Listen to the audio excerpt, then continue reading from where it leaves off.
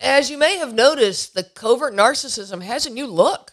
We've got a better sound, a studio recording now, and I'm actually sitting in front of lights and cameras and a microphone. I'm on TikTok. Really? I never thought that was coming. And my producer, yeah, actually said that. My producer, I have a producer. Seriously? I never saw any of this coming. In fact, he's sitting here staring at me right now. This is new territory to me.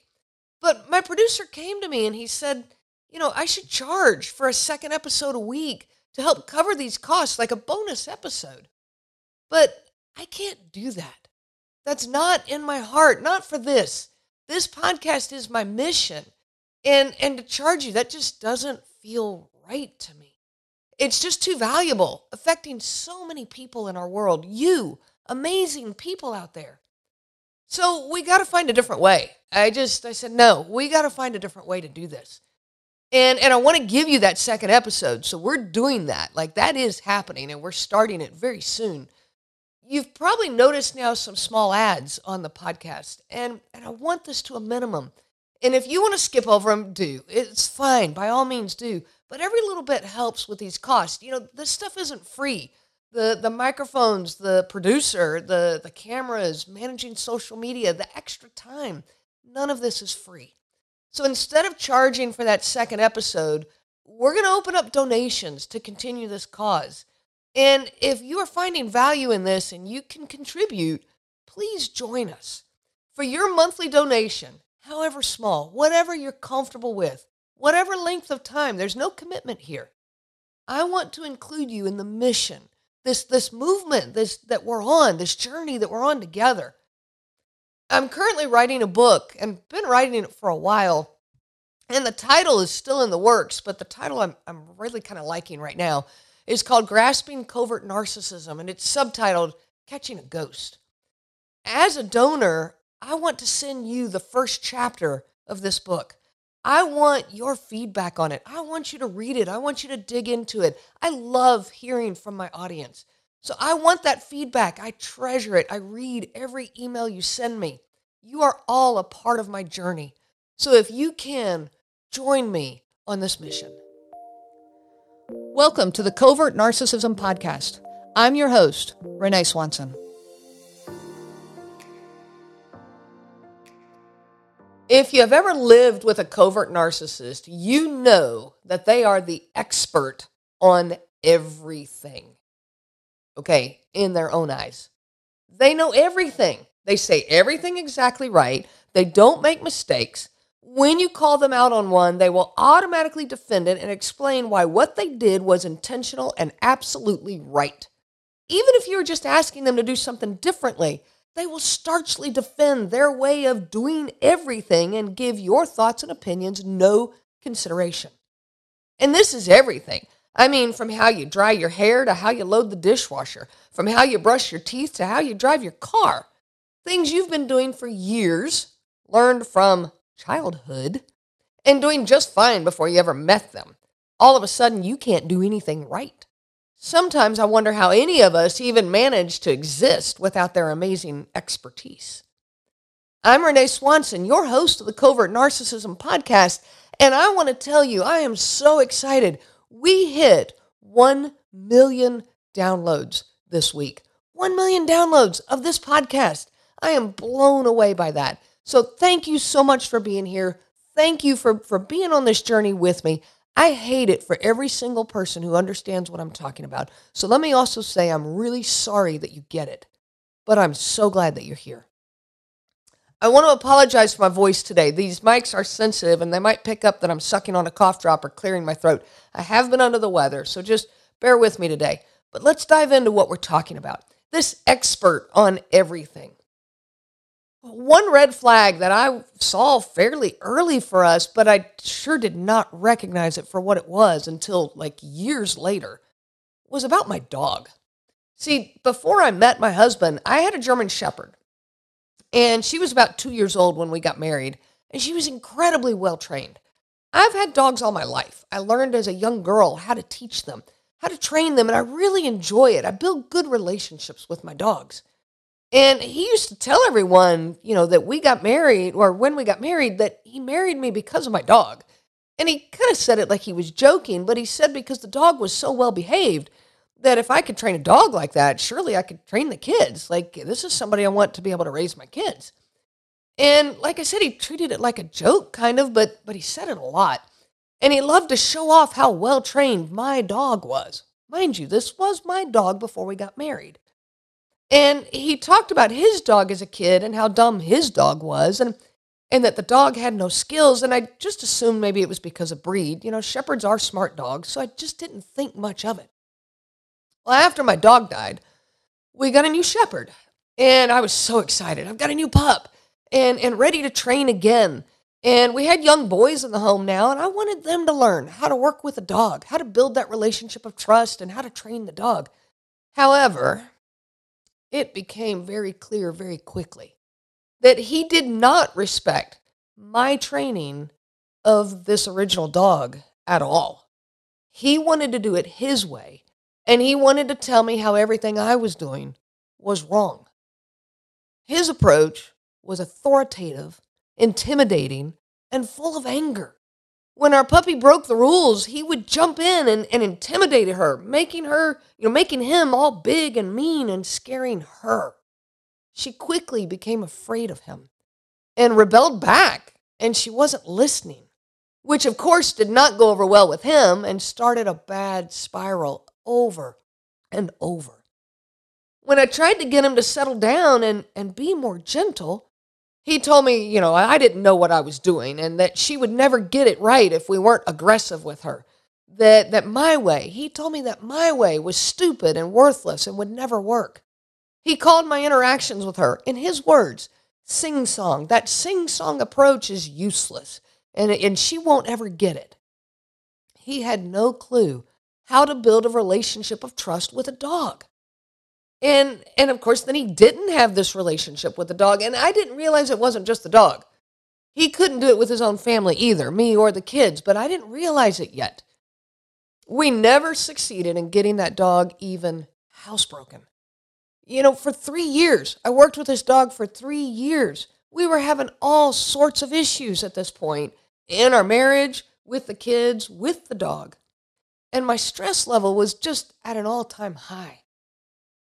So I gave in, and I found her a new home, one where she could be properly cared for. And I was sad, but I still didn't understand. I knew the approach was wrong, but I still wasn't connecting all the dots. He wouldn't listen to me. And little did I know what my future truly held. Yet, he was, of course, the expert when it came to raising and training puppies, even though he still continued to tell people that he married me because of my ability to train a dog. For a long time, I refused to get another dog. I'm not going through all that again. Our boys finally convinced me. They were older. They wanted a dog. So we did. I found another shepherd pup, a rescue, and I really wanted her. So we got her. And it started all over again. But by now, I was much better at standing my ground with him. I stood in the way. And I built a successful relationship with this pup. He did not. She would not listen to him. When he got all intimidating and mean with her, I really thought she was going to bite him. Like, she got aggressive back. But she never bit him. And the day he moved out, this beautiful dog of mine went from being on edge and defensive in the home, snarly and reactive, to being a wonderful, happy dog. She's still with me today, and I love that dog dearly. It's funny to me how this played out all the way from the very beginning of my marriage to the very end. But it's not just dogs. This expert on everything, it plays out in so many ways.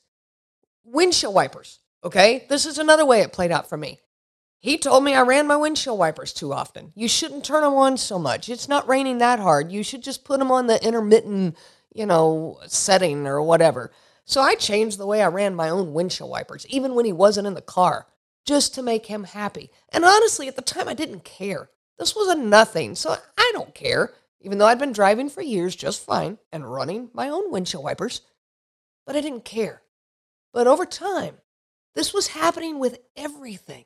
And when it's happening with everything, you start caring.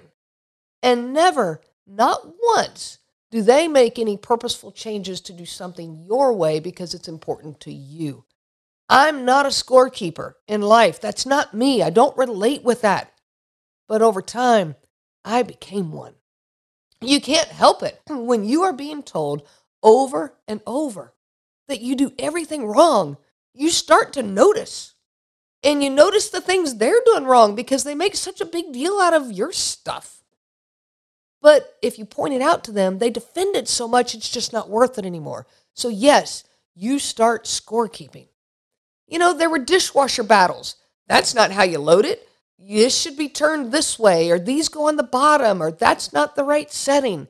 Even though I've been the one that's cleaning the kitchen for years, sure, he does it every now and then, but yet they're the expert on how to load the dishwasher. Cooking. You didn't leave that marinade on long enough. That's not how you should cut the carrots. That's the wrong way to hold a knife. That's not enough pasta or water for the pasta. Even though you're the one that's been preparing meals every day for your family. You've been holding a knife this way and cutting vegetables since you were a little kid helping your mom in the kitchen, yet he knows best. They don't spend hardly any time cooking. Some of them, some do, I know that. But they're the expert. This is just another example.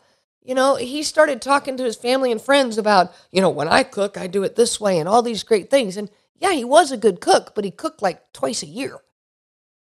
One of my group members told me that her husband even turned off the hot water heater, telling her that she can't use the water right. What? Waiting for the water to get hot, she didn't do it right, so she didn't deserve to have hot water, and he turned off the hot water heater. Are you kidding me? You don't spend your money right, so I'm not going to give it to you anymore. You're unable to give gifts right, and they tell you how the things that you do wrong, making holidays and special occasions miserable. They are the expert at how you should run your life, how you should spend your time, how you should interact with your own friends, how you should dress, how you should spend your money, even how you should communicate more efficiently. Now, isn't that funny? My husband was so exact with his words. So carefully chosen, so carefully contemplated and selected. He was the best at communicating efficiently. The fewest number of words to convey his exact meaning. And he would say to me, well, you don't need to say all of that just to say what you wanted. I got it from the first part. You repeat yourself too many times. I heard that over and over. You should learn to talk more efficiently. This from someone who had no friends that he did stuff with. He spent no social time with others. He struggled in his communication with his children, family, our fellow church members. I don't know how he did at work. I wasn't there. But yet, he would tell me that I should learn to communicate like him, even though he was struggling so much in communication. And he would, that whole thing about repeating stuff. Like there was one time in conversation with him where I'm trying to explain my feelings, opening my heart to him.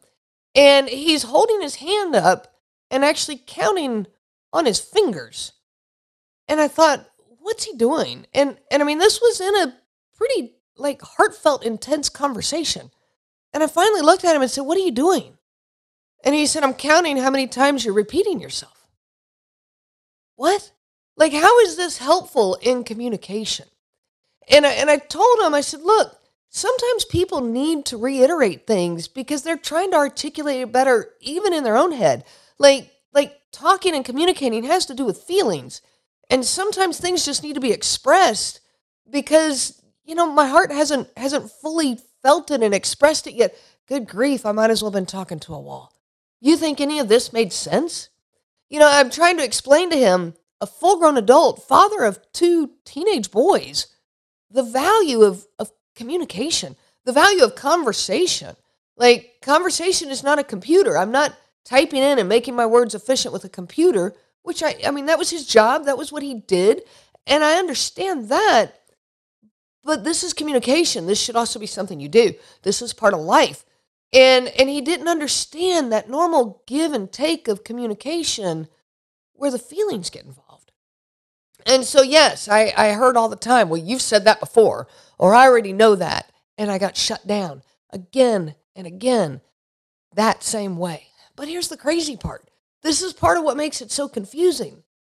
When he was in a different mindset, he would tell me that he respected the way I communicated with others. He told me once that he didn't understand how I could tell someone something that they didn't want to hear. like something I didn't like about what they did or what they were saying that I disagreed with. And they were open to it. He said, I don't understand that. How do you do that? Your conversation ends good. Like you tell them you don't like what they did and they're still your best friend. And he would say, I don't get that. I struggle with this. In his words, he said to me that he would do the same thing and everyone was mad at him. And they never took it well. But he always blamed it on them. It was their fault that they didn't take it well. He didn't self-reflect at his own communication, at least not in a way that was truly vulnerable and open to learning. They will tell you how to do everything.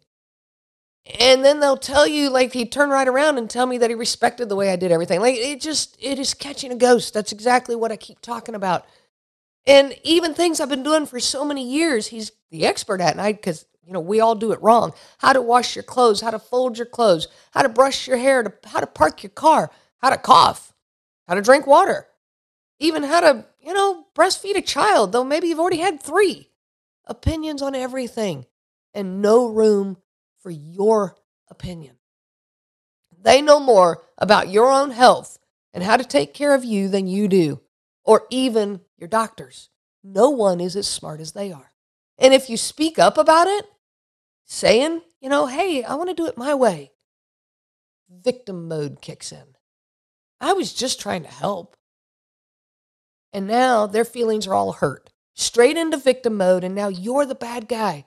You're the terrible person for not allowing them to help. And we own that. We feel bad. Oh, I should have been more open to it. I went through this for years before I finally realized what was going on. I should have been more open to it, even though he's corrected me for the last 100 things that I've done. And I feel like I can't ever get anything right. In these relationships, clearly we are supposed to allow them to help anytime they want, which is all the time. And help does not mean help. Help means just do it their way. But yet, you're not allowed the same privilege. You can't voice your opinions on how they should do something, because now you'll get the monologue on how they know what's best, and you're made to feel small and unimportant, and your feelings don't matter, and you can't do anything correctly or even satisfactorily. How in the world did we ever manage to live without them? It's a miracle that we made it to adulthood in the first place. How did we survive without their expertise? I mean, I don't know about you, but I managed to wear clothes every day, and they were clean, properly cared for. I drove my car, a lot. I parked it. I even parallel parked it. I used a knife and actually cut vegetables and didn't cut my fingers off. Yeah, I'm still working on mastering toilet paper, but I might never get that one right. Listen, you are allowed to be the full-grown adult that you are. You are allowed to do things differently, to do things your way. This problem is on them, not you. And in fact, it has nothing to do with you or how you are doing things. Take back your space to be human and quit giving them this power over you. Just do things your way. Expect them to go off the deep end, but don't forget that's their problem and not yours. I wish you so much peace on this journey of healing. You have been listening to the Covert Narcissism Podcast with your host, Renee Swanson. Be sure to check out our website at www.covertnarcissism.com. There you will find many resources just for you to help you on this journey. You can also reach out to me by email at Renee, RENEE, at cnglifecoaching.com. Those letters are CNG, as in Covert Narcissism Group. I do look forward to hearing from you. I wish you so much peace on your journey of healing.